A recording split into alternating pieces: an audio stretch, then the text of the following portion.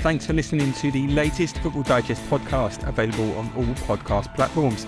Subscribe now through Spotify, Apple Podcasts, Acast, or wherever you get your podcasts from, so you don't miss a single episode. Good morning and welcome to Football Digest. The FA Cup third round is done and dusted. We know the fourth round ties. We'll have a look back on the FA Cup third round.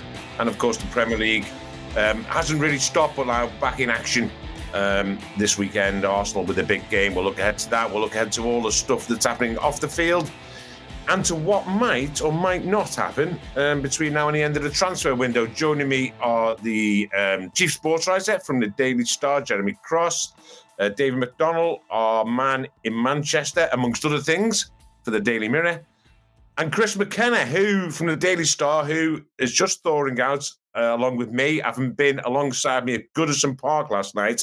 Chris, I just want to start there because it's wound me up, that game last night. What's wound me up is Roy Hodgson taking off not just Eze, but Tyrick Mitchell, Nathaniel Klein. After 60 minutes, Palace 1 down. It's the FA Cup, and he's essentially saying he's sending 3 lads on who he wants to have a look at. I mean, what message does that send out about the importance of the FA Cup? I know they've got a game, but it's at 12:30 on Saturday. They've hardly played in the last couple of weeks. I just want your view on that. To me, it was a moment I thought, you know what, if anyone should uphold the traditions and the values of the FA Cup, I thought it might have been Roy, but obviously not. Yeah, absolutely bizarre. You got to feel sorry for those Palace fans who made that trip up there. They obviously made their feelings clear when they sang it at Hodgson. You don't know what you're doing when he took Eze off and Mitchell and Klein. It just boggles the mind.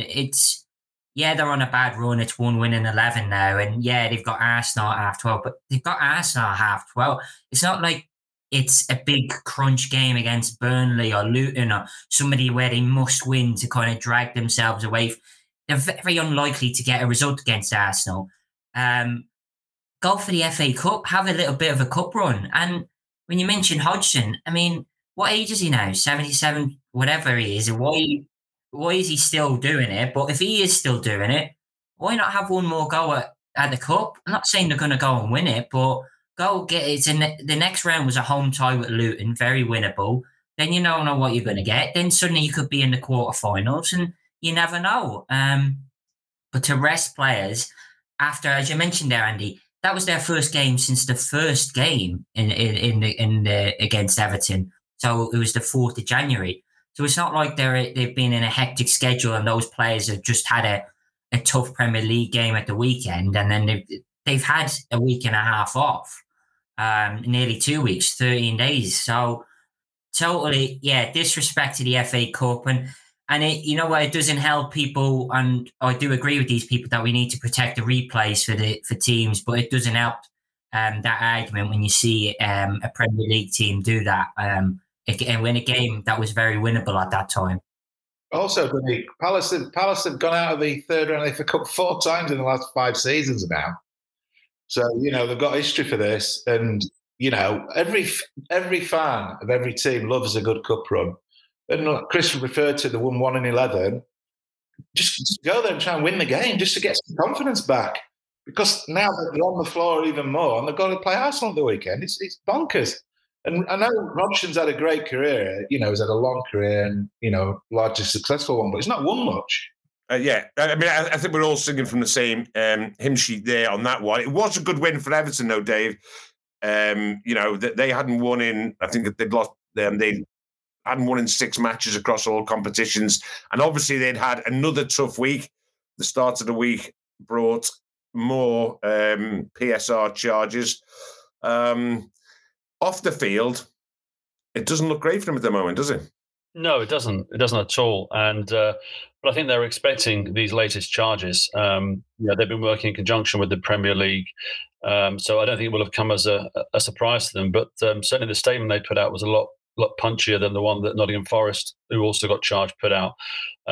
It's a difficult one for Everton. Obviously, they've appealed against the 10-point deduction for the original charges and awaiting the outcome of that. But listen, it all goes back to how poorly the club has been run. I know there's a lot of sympathy for Everton in terms of the And I agree with that the 10-point penalty is harsh, given when you look at what the money was used for. I think it was the discrepancy was over the money used for the new stadium. I think it was over interest payments, if I'm correct. And so they're obviously appealing against that, and their belief is that money, I think it was interest payments, as I say, was admissible in terms of being add backs, if you like, for compliance with the profit and sustainability rules. Now that's ongoing, but I mean, you have to say, the way they responded. Okay, they've had a bad run, in recent games, but the way they responded initially, had they not had that 10-point deduction, they'd be on 26, 27 points now, well clear of the relegation zone. So I think it was important for them to get that win, over Palace and really continue their cup run. But as you say, Danny, they've got bigger battles ahead in terms of fighting the Premier League in terms of the point deductions. I mean, Chris, what? It's hard to second guess another independent commission. It's hard to second guess the outcome of Everton's appeal against the current 10-point deduction.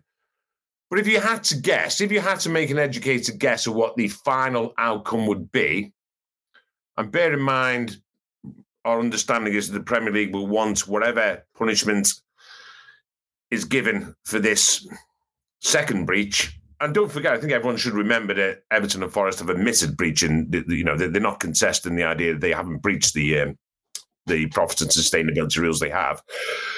What would be your guess that the final outcome of the punishment would be at the end of this season, in terms of total, including the 10 points they've got now, including whatever might happen with this second independent commission?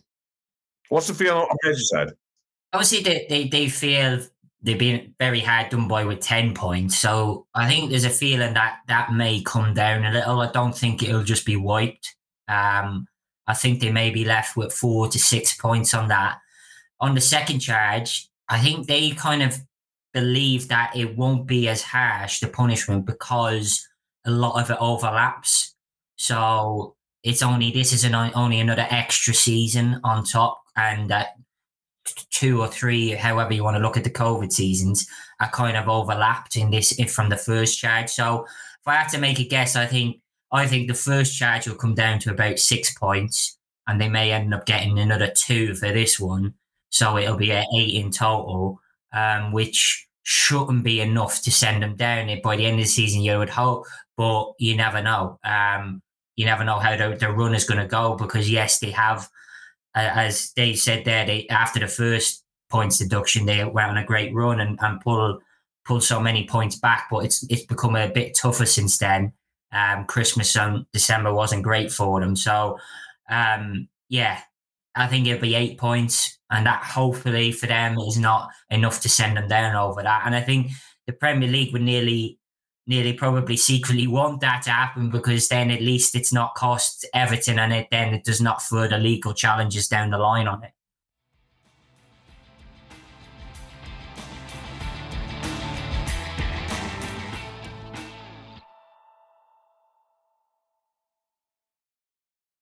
Yeah, sure. I admire optimism that 8 points, they'll be able to withstand that and not go down. I think that'd be touch and go then. I think it'll certainly go right down to the wire if the 8-point deduction or even the 10 they've currently got stands. Jeremy, I mean, it's a big subject. You probably need an hour or two, but give me a minute or two on whether or not financial fair play, profits and sustainability rules, call it what you want, whether it's good for the Premier League. I don't think so. I mean, look, it's damaged the transfer window this month because no clubs appear to have any money to spend. And even if they do, they're inclined not to spend it because they keep the powder dry until summer. So, it's been a very quiet window so far, and I think that'll continue. There may be a few signings, but I don't think there's going to be anything significant from the big clubs. What made me sort of wince a bit when Richard Masters appeared he's the chief executive of the Premier League, appeared before the government committee this week was he referred to Everton and Forest as small clubs, which I thought was ridiculous language to use for someone of his responsibility, because it's almost like the backdrop to the Everton scenario is that the City issue has been going on for a long, long time. It's ridiculous how long that investigation has taken. And yet Everton are dealt with rapidly and more efficiently. I know there are different charges and stuff, but It's almost like there's one rule for one club and one rule for another in the Premier League, and that's quite alarming. And, we had Newcastle coming out last weekend saying Newcastle, one of the richest clubs on the planet, saying we're going to have to sell players, up-and-coming players, to raise funds to help balance the books.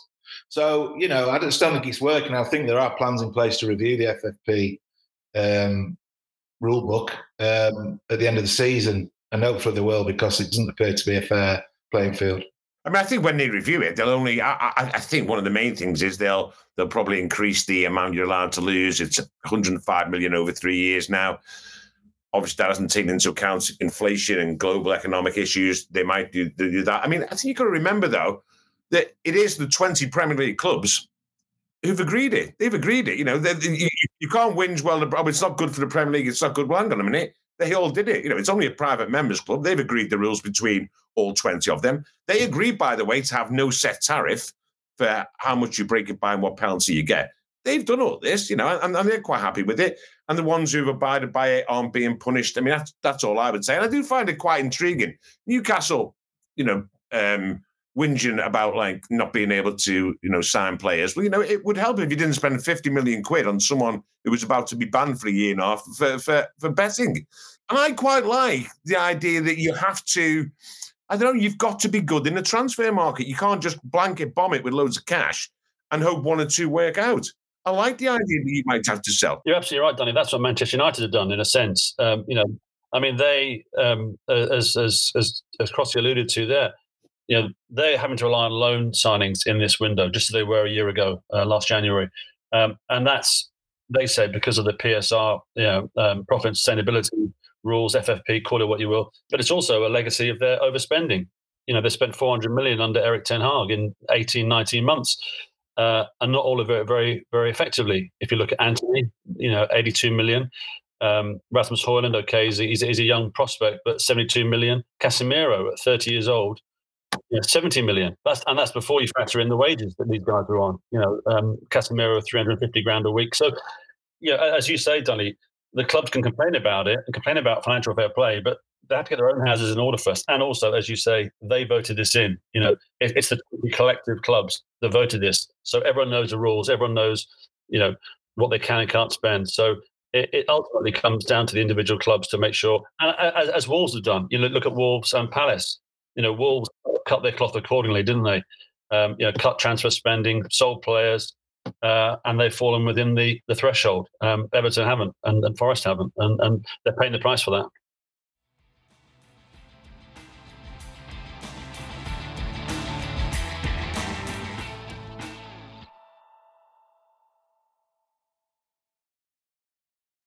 You mentioned United and finances. While we're on that particular subject of finances, etc., United, obviously, Sir Jim Ratcliffe, a few of us there, well, myself and you, Disco, we're in the, briefly met him on Sunday. He didn't have a lot to say, did he, to be fair? No.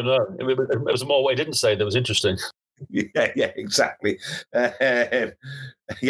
did say, he said hello, and then it was inappropriate for him to ask any other questions. And he's met fans, of course, as well the other night, didn't he, I think?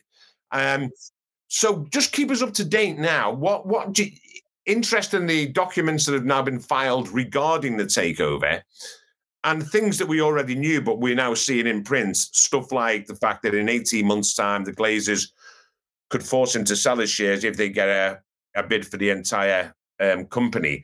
What is the biggest take from the last couple of days of what we know about the Ratcliffe takeover now? I think the biggest take is how hands-on he's been. Now you can call that a charm offensive, you can call that PR strategy, but he's done more in 48 hours in Manchester than the Glazers have done in almost 20 years in terms of fan engagement. He came. Look, I mean, he was very kind to us as journalists, saying, you're very important people. I want to meet you. That's all very, very nice. We're all very malleable, aren't we? We like our egos being stroked, but the really important people are the fans. And he held meetings with the Manchester United Supporters Trust, local leaders in the Manchester community, and all the reports from those fans and those fan groups were that he was saying the right things, that he wanted to bring success back to to Manchester United on the pitch. The Glazers have been as everyone knows, have been focused and laser focused on commercial growth and lining their own pockets and using Manchester United as a kind of cash cow for their own personal wealth. Ratcliffe has stressed that he's in it for sporting achievements. He wants Manchester United to be restored to being the premier team in England and Europe. And I think the initial soundings from fans is that they like what they hear. He's committed to the club. He's committed to the redevelopment of Old Trafford, or certainly improving it. He wants to drag Manchester United up to the standard that is now being set by Manchester City, Liverpool, Arsenal, and Tottenham, if you like, on the pitch and off the pitch with their stadium. So I think he's done a lot in that sense. But of course, he's limited in terms of what he can do on the pitch because the money isn't there. The spending power isn't there. We're looking at the figures that came out yesterday from Manchester United, their quarterly figures, their Champions League exit, or actually European exit because they fell out of Europe completely, didn't even make the Europa League.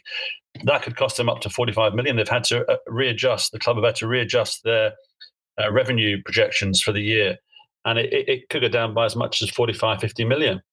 And so that loss of revenue from no European games, from no gate receipts, no income from TV money from European games, it all has a knock-on effect. So I think it's going to be a very, very, I wouldn't say grim picture, but it's, the reality is the financial picture is pretty bleak for Manchester United and Jim Ratcliffe. So I think he's limited in what he can do, but I think his intentions, according to what he's telling us and telling stakeholders and fan groups and local leaders in the Greater Manchester area, his intentions are in the right place, which they haven't had from the Glazers over 19, 20 years. Crossy, so Jim was there obviously at Old Trafford on Sunday. A lot of attention on him on the pitch. United scored a couple of good goals. Good finish from Højlund. Good finish from Rashford. But apart from those two goals, really, you would have to say that Spurs are very, very depleted Spurs without Kulusevski, without Son, obviously still without the likes of Maddison. Spurs were the better side. They had more possession. They had created more chances. They had more corners. So it was pretty much the same old for United. We're talking a lot about off the pitch now. What does Ratcliffe and Brailsford, do they stick by Ten Hag? Is Ten Hag the man for the long term, do you think? Or will they have a view on that already? I'd imagine so, because listen, Ratcliffe only been to his first game, but he'll have been watching United consistently for months and months from the start of the season. So, me and Disco had to write pieces on this earlier in the week, and Disco summed it up quite succinctly when he said, United are basically consistently inconsistent. They can be pretty good one game, pretty dreadful the next. They have defensive issues. They can't hold on to leads. They would have lost to Tottenham had Tottenham had the best players available. That's without question. And have they made progress under Ten Hag? No, because if you look at other teams, look at Villa under Emery, how much better they are. They don't seem to have any identity, United. They don't have any fear factor. Teams aren't scared of going to Old Trafford anymore. I'd be shocked if Ten Hag's still in charge start next season. I really would. I don't see if there's any value in sacking him now, but they would have to have a dramatic upturn in fortunes between now and May for Ten Hag to still resemble the manager to take that team forward, which is going into a new era with Ratcliffe's ownership coming in. I just want to ask you, just staying with you, Jez, I just want to ask you about the Anthony Martial story. I think United are saying obviously that it's nothing out of the ordinary, but he's training alone, is he? A lot of people training alone at Manchester United. The story was written yesterday, last night, and United issued quite a strong denial that it was true. But whichever way you look at it, there's something very odd going on with Anthony Martial because he never plays. His contract's being allowed to run down. He just doesn't do anything. You don't see the point of him. You never hear of him. He never seems to be in the team. So it wouldn't surprise me. Look, he made Sancho train on his own, so it wouldn't surprise me if it's correct, that story. But clearly Martial and Ten Hag just don't get on at all, and he can't wait to leave the building. Chris, I mean, I gather from what the lads say there about the finances, etc., we're probably not likely to see any sort of ingoings or outgoings at United. I wouldn't have thought. Obviously, Sancho's gone. I don't know. Can you see any transfer activity, not just at United, but it was touched on before by Jeremy about FFP and the transfer window. This transfer window is in incredibly stark contrast to the equivalent last year, isn't it? Yeah, there's it seems so quiet.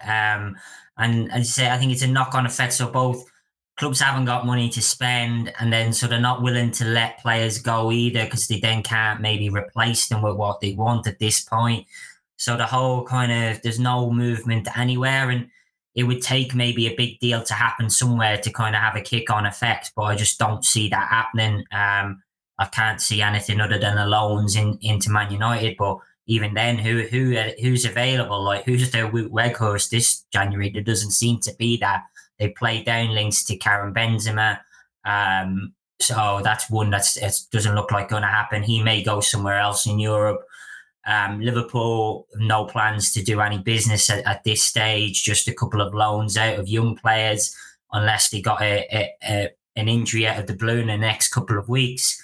Everton, obviously, unlikely to do anything, and Man City and Arsenal saying that they don't have the money to bring in what they need, which is a forward. So it's not a great window, and I don't think the deadline day is looking too exciting for Sky Sports in a couple of weeks. Even Chelsea haven't signed anyone. No, not today, to be fair.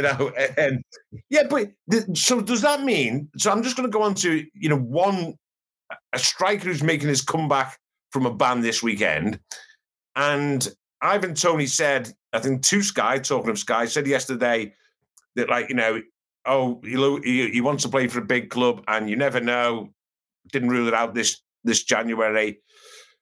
First thing on that is that I think what Ivan Toney should really be saying is, look, I'm concentrating on Brentford. They've stood by me. It was me who did wrong. I got banned. They've stood by me. I'm now going to help them because they're struggling, rather than saying, listen, I want to go and play for a big club and win loads of things. Perhaps he should have said that. However, we know that Chelsea and Arsenal, for example, are both in need of a goal scorer. Can they get him within the FFP rules? I mean, do we actually know that is not an option for them now? Or will Tony go in this window? I don't think so, because how much would Ivan Toney cost now? 50, 60 million? Well, say Toney would be 75, 80 million, say. The clubs aren't going to spend that in this window because obviously they don't have the money because it falls within the threshold of this financial fair play window. Now, that runs till June the 30th, I think. But, I mean, I just don't see any club spending that kind of money in this window because it's simply not there. I agree with you that Toney should be... Ivan Toney should be more respectful of Brentford in terms of his public comments, as you say. But in terms of his future, I don't see him going anywhere until the summer. I mean, that's when these kind of big money moves tend to happen anyway, when the players that, higher caliber players become available. But I don't see, I mean, as you say, Chelsea and Arsenal are after strikers. Manchester United need a proper goal scorer because at the moment, Højlund and Rashford aren't, okay, they scored at the weekend, but they're not doing it on a regular basis. But I don't see anyone, spending that kind of money in this window at all. If I was Ivan Toney, Dunny, I'd be focusing, like you said, on knuckling down for Brentford, his employers, and trying to impress Gareth Southgate between now and the end of the season to get in the England squad for the Euros. Wouldn't be sat on TV talking about, I want to go to a big club. It's ridiculous behaviour, that. Absolutely, mate. I can feel a column coming on, pal. Done, mate. Oh, you've done, have you? Arsenal as well, though, people aren't forgetting. They had to do David Raya as a loan because they were so close to PSR rules themselves. So where are they going to now pluck out 70, 80 million for a striker? So that's one avenue. Chelsea's the only way to go. But even they, how could they do it after the money they've spent? It'd be ridiculous.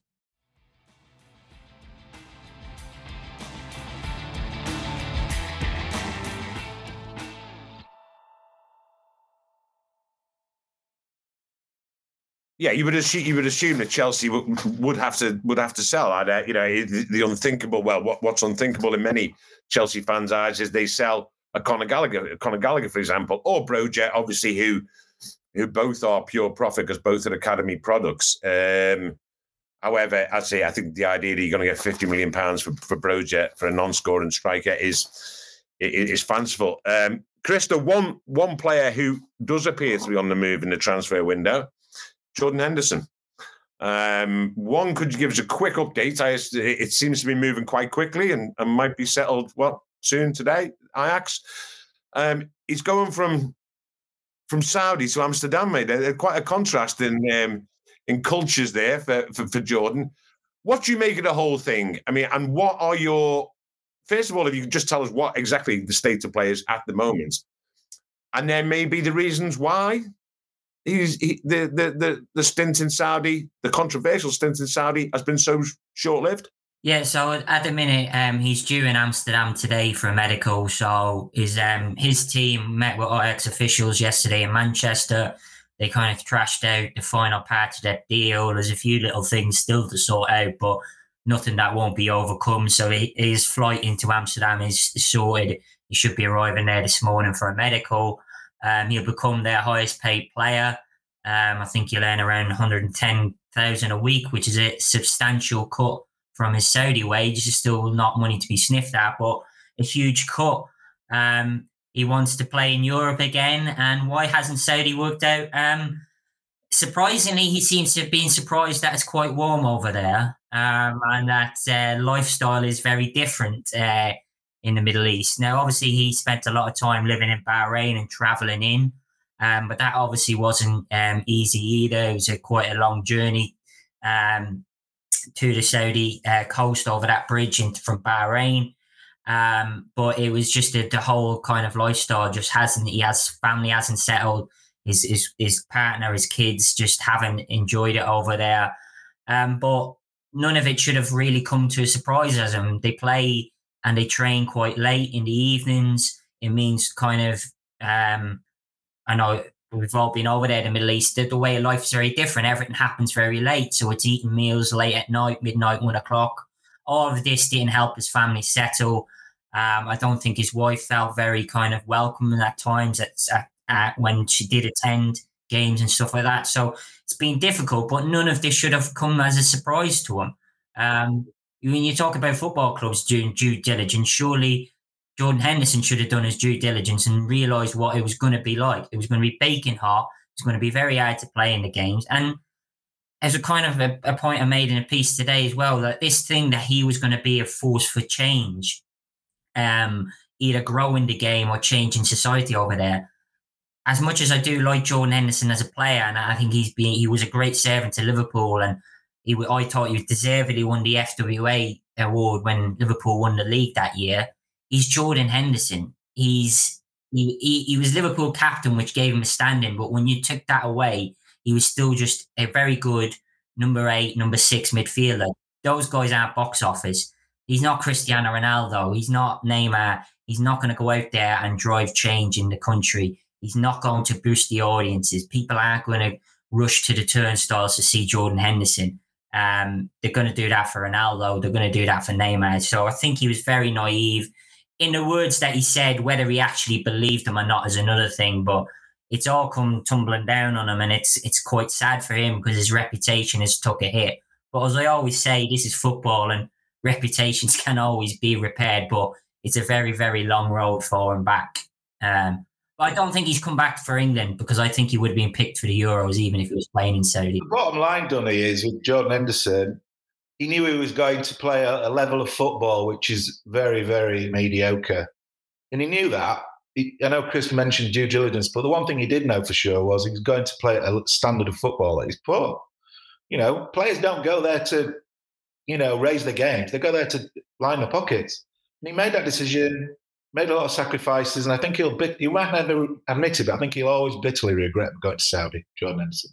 Yeah, possibly. I mean, when you mentioned due diligence, Chris, I mean, also he was going to a club which, in the structure of Saudi football, wasn't even a box office club. It wasn't one of the 4 PIF clubs. It wasn't Al Hilal. The average attendance is about 7,000. And that's not hard to find out, which is why it was just a bizarre move all round. You say, Chris, that you think he would have gone with England anyway, even if he'd stayed in Saudi. I can't see how that would have happened, to be perfectly honest. I just think that Gareth would have been in a no choice, but not to pick him. But he picked him in September, October when he shouldn't have been picked. But he picked him in September, October. Then don't forget, what you're going on there is his body of work of the previous season, which only ended in late May. And then I think he looked at him in his second camp, and then you make a judgment: is he fit? Is he fit enough? Is he playing at the right standard? And I suspect that he would have. I mean, we won't know now, but he would have said, "Listen, no, you can't do this." It wouldn't. In fact, it wouldn't surprise me.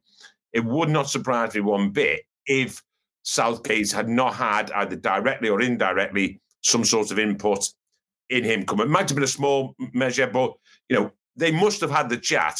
Listen, if I stay in Saudi for this entire season in Pro League, I mean, he didn't go out to see him, did he, Southgate? So would I be in? I don't know. But he spoke to Southgate last summer before he went to Saudi, and he still went ahead with it. So I think he would have known the risk, and I think he would have got some sort of confidence from Gareth that he would have continued to pick him. Willie, do you think Southgate will pick Calvin Phillips in his Euro squad? If he plays in the second half of the season, if he takes one of the options that's available to him now and plays for, I don't know, a dozen games, more than a dozen games, then I think he'd probably take him, yeah. I only say that because you mentioned that you didn't think he'd pick Henderson if he'd stayed in Saudi, but he keeps picking Phillips for every squad and plays him, and he never gets a look in at City. It's what's going on with Calvin Phillips at Man City. No, but then that's what I mean. I think it was probably dependence on him. It is probably dependence on him getting a second half of the season in.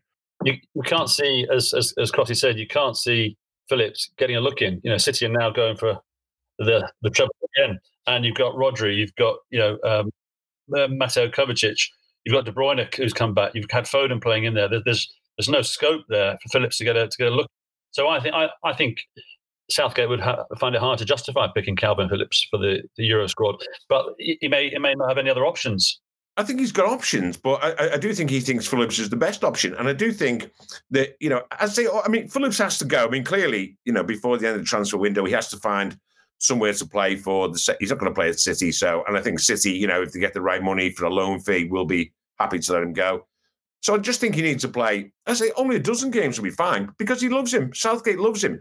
And when we say, it'll be hard for him to justify, Southgate has been in the job that long and is so sure of himself and has built up so much credit, in his own mind at least, that he doesn't have to justify it to anyone, does he? The way he justifies it is by saying, there you go, I was in a quarter-final of the World Cup, I was in a final of the European Championships, and I was in the semi-final of the World Cup. And he is so sure of himself, so comfortable in his own England skin, that he doesn't have to justify it. I think what he would need is Phillips just to get some competitive football in. Because the bottom line is, if you take a player to, how many times do we say, players go to a major tournament, haven't played 50-odd games in a season, and they're wiped out? Well, that's not going to be the case with Calvin Phillips, or indeed probably with, so he can turn around and say, well, if he plays the second half of the season and plays a dozen games, he'd be fit as a fiddle. He'd be raring to go. But equally, they have to be match fit, don't they? You can't sit on the bench for the most of the season.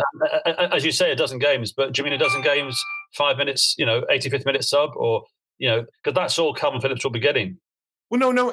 What I mean is him leaving, Dave. That's what I'm trying to say. Sorry, you misunderstand. He has to go. I mean, he's not playing for City. I've said that. He needs to go. But don't underestimate what Southgate believes in and what he trusts. He trusted Maguire when he wasn't in Manchester United's team. He trusts Calvin Phillips. And the fact of the matter is, yes, him not playing is not ideal. And it's not ideal from our point of view looking from the outside. But don't underestimate Southgate's loyalty to him. Don't underestimate what Southgate thinks is best for England. And if Calvin Phillips only plays a few games, club games, he'll still pick him because he absolutely believes in him. It's like Ivan Toney hasn't played football for 8 months, but he'll come straight back into the Brentford team because the Brentford manager thinks he's the best he's got available. We're now in the third week of January and there's still nothing to suggest remotely close to getting Calvin Phillips out of Man City. Listen, there's still time to go. But if he is still at Man City when the window shuts, I'll be absolutely astonished. He should be pushing to get out. I'm sure Guardiola would not stand in his way. There must be a Premier League club out there who can, even if they take him on loan for the rest of the season, so he can play.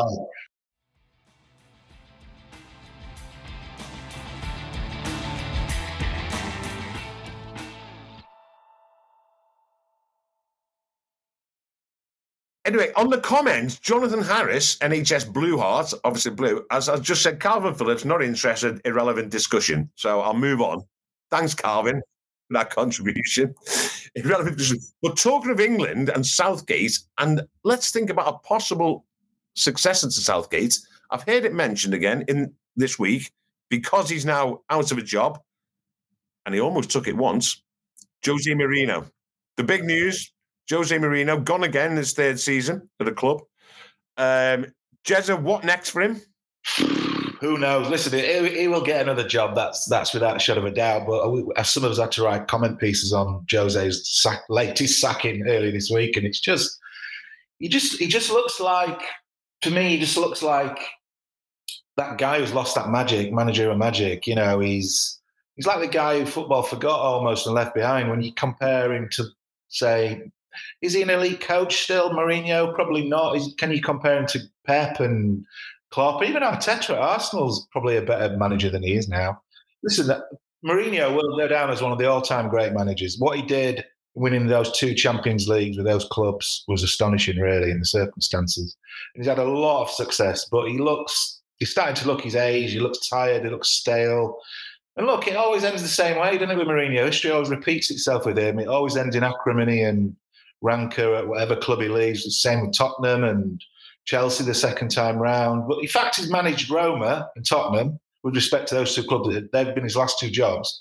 That tells you what level he's now operating at. So, then listen, he was a breath of fresh air when he came into English football, and he was like a whirlwind, and he was brilliant. And he turned Chelsea into the best team in Europe almost, and won a lot of things. And, you know, we've all been in his company, and he can be an engaging guy. And the thought of him managing England now sends a shiver down my spine, to be honest.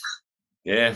I mean, it's not going to happen. I mean, we were very, very, very close to that happening many, many years ago, but it's not happened. Bit harsh there about him looking a bit tired for 60, don't you think? Tell you what, I don't think he looks bad for 60, mate. Well, anyway, who wouldn't have him as England manager? It'd be box office. We'd love the quote. It'd be brilliant. It'd be the polar opposite to Southgate, wouldn't it? Yeah, every back pages, every journalist would love it. They'd be throwing players under the bus left, right and centre, wouldn't it? So, right, let's just have a stab then, all of us, where he ends up. Club, country, Saudi. My money be on Saudi. Chris, where's he going?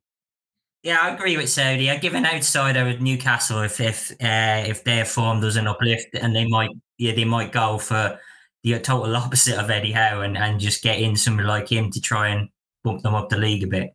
I tend to agree with that. I'd say Saudi is the logical option for him. The money's there.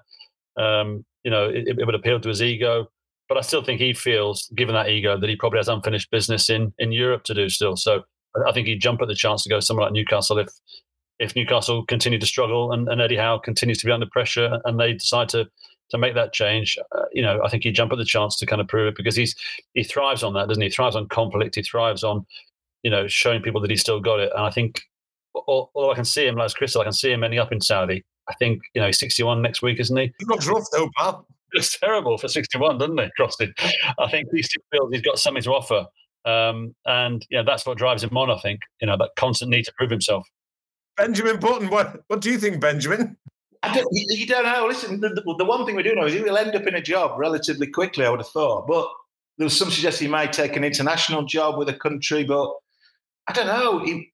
He'd get bored. Would he not get bored managing a country? You only have, 4 or 5 games a year. He needs the cut and thrust of a club job. I don't know. I mean, listen, the money would be staggeringly good in Saudi, but knowing Mourinho, he might think he's above all that. He might think that's beneath him going to managing level. So I don't know. He'll end up in Europe somewhere, I would imagine.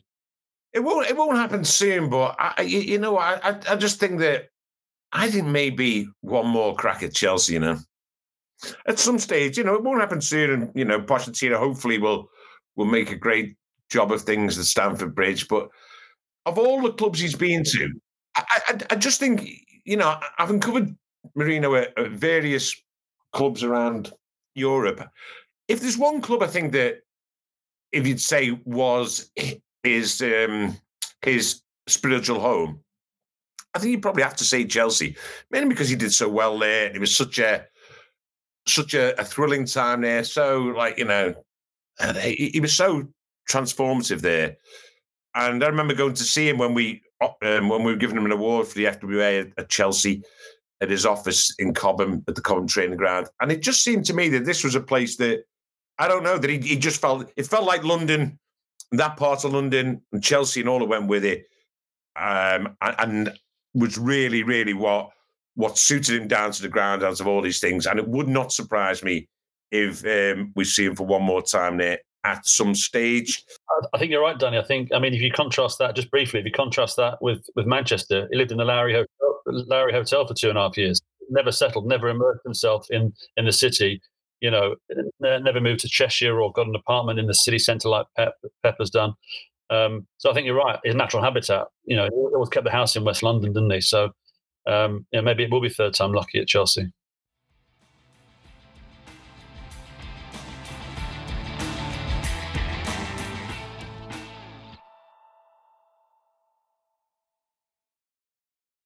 And he loves the Premier League, and he loves that cut and thrust, that you get in the Premier League, which obviously we've got some games this weekend in the sort of a hybrid winter break. I just want to mention a couple of those games. We said about Palace, obviously they'll be flying at the Emirates now because Eze will have had an extra half hour's rest, and Mitchell will be well rested up after coming off after an hour as well. So they'll go and tear Arsenal apart, I would imagine, or probably not, Chris. Yeah, I can't see that happening. Obviously, look, Arsenal haven't been on great form, have they? 1 win and 5, title challenging, disappearing fast for them. But they'll have had a break now. You would imagine a bit of firing back here and trying to fire themselves back into that title chase, because now Arsenal are looking over the shoulders and Tottenham are level on points with them. They played a game more, but they're level on points, and suddenly Arsenal, who were thinking that they were the ones that were going to push City this season, and now suddenly could be in a top 4 battle, never mind the title. So they've got to fire back. But watching a lot of Palace last night, even for the first hour, they weren't offering much. I know they had a couple of chances in the first half and then a couple late on, but Everton were very, very poor, I thought, and they were still the better team. So I think they'll struggle at Arsenal. Jeremy, Liverpool away at Bournemouth on the last game, I think, on Sunday. Bournemouth in, decent form. Do you see Liverpool, though, going there and winning? Yeah, I do. Look, they're top for a reason. They're the most consistent team. Yeah, but they're churning out the wins. I think they've won the last 4. I might be wrong, but listen, they're top because they've been the most consistent team this season. They've lost once all season, so I'd be pretty surprised if Bournemouth beat Liverpool. And they don't seem to miss Salah. Other people, Jota's standing up, and other players, coming up to fill his boots while he's away. So, I don't envision anything other than a Liverpool win, really.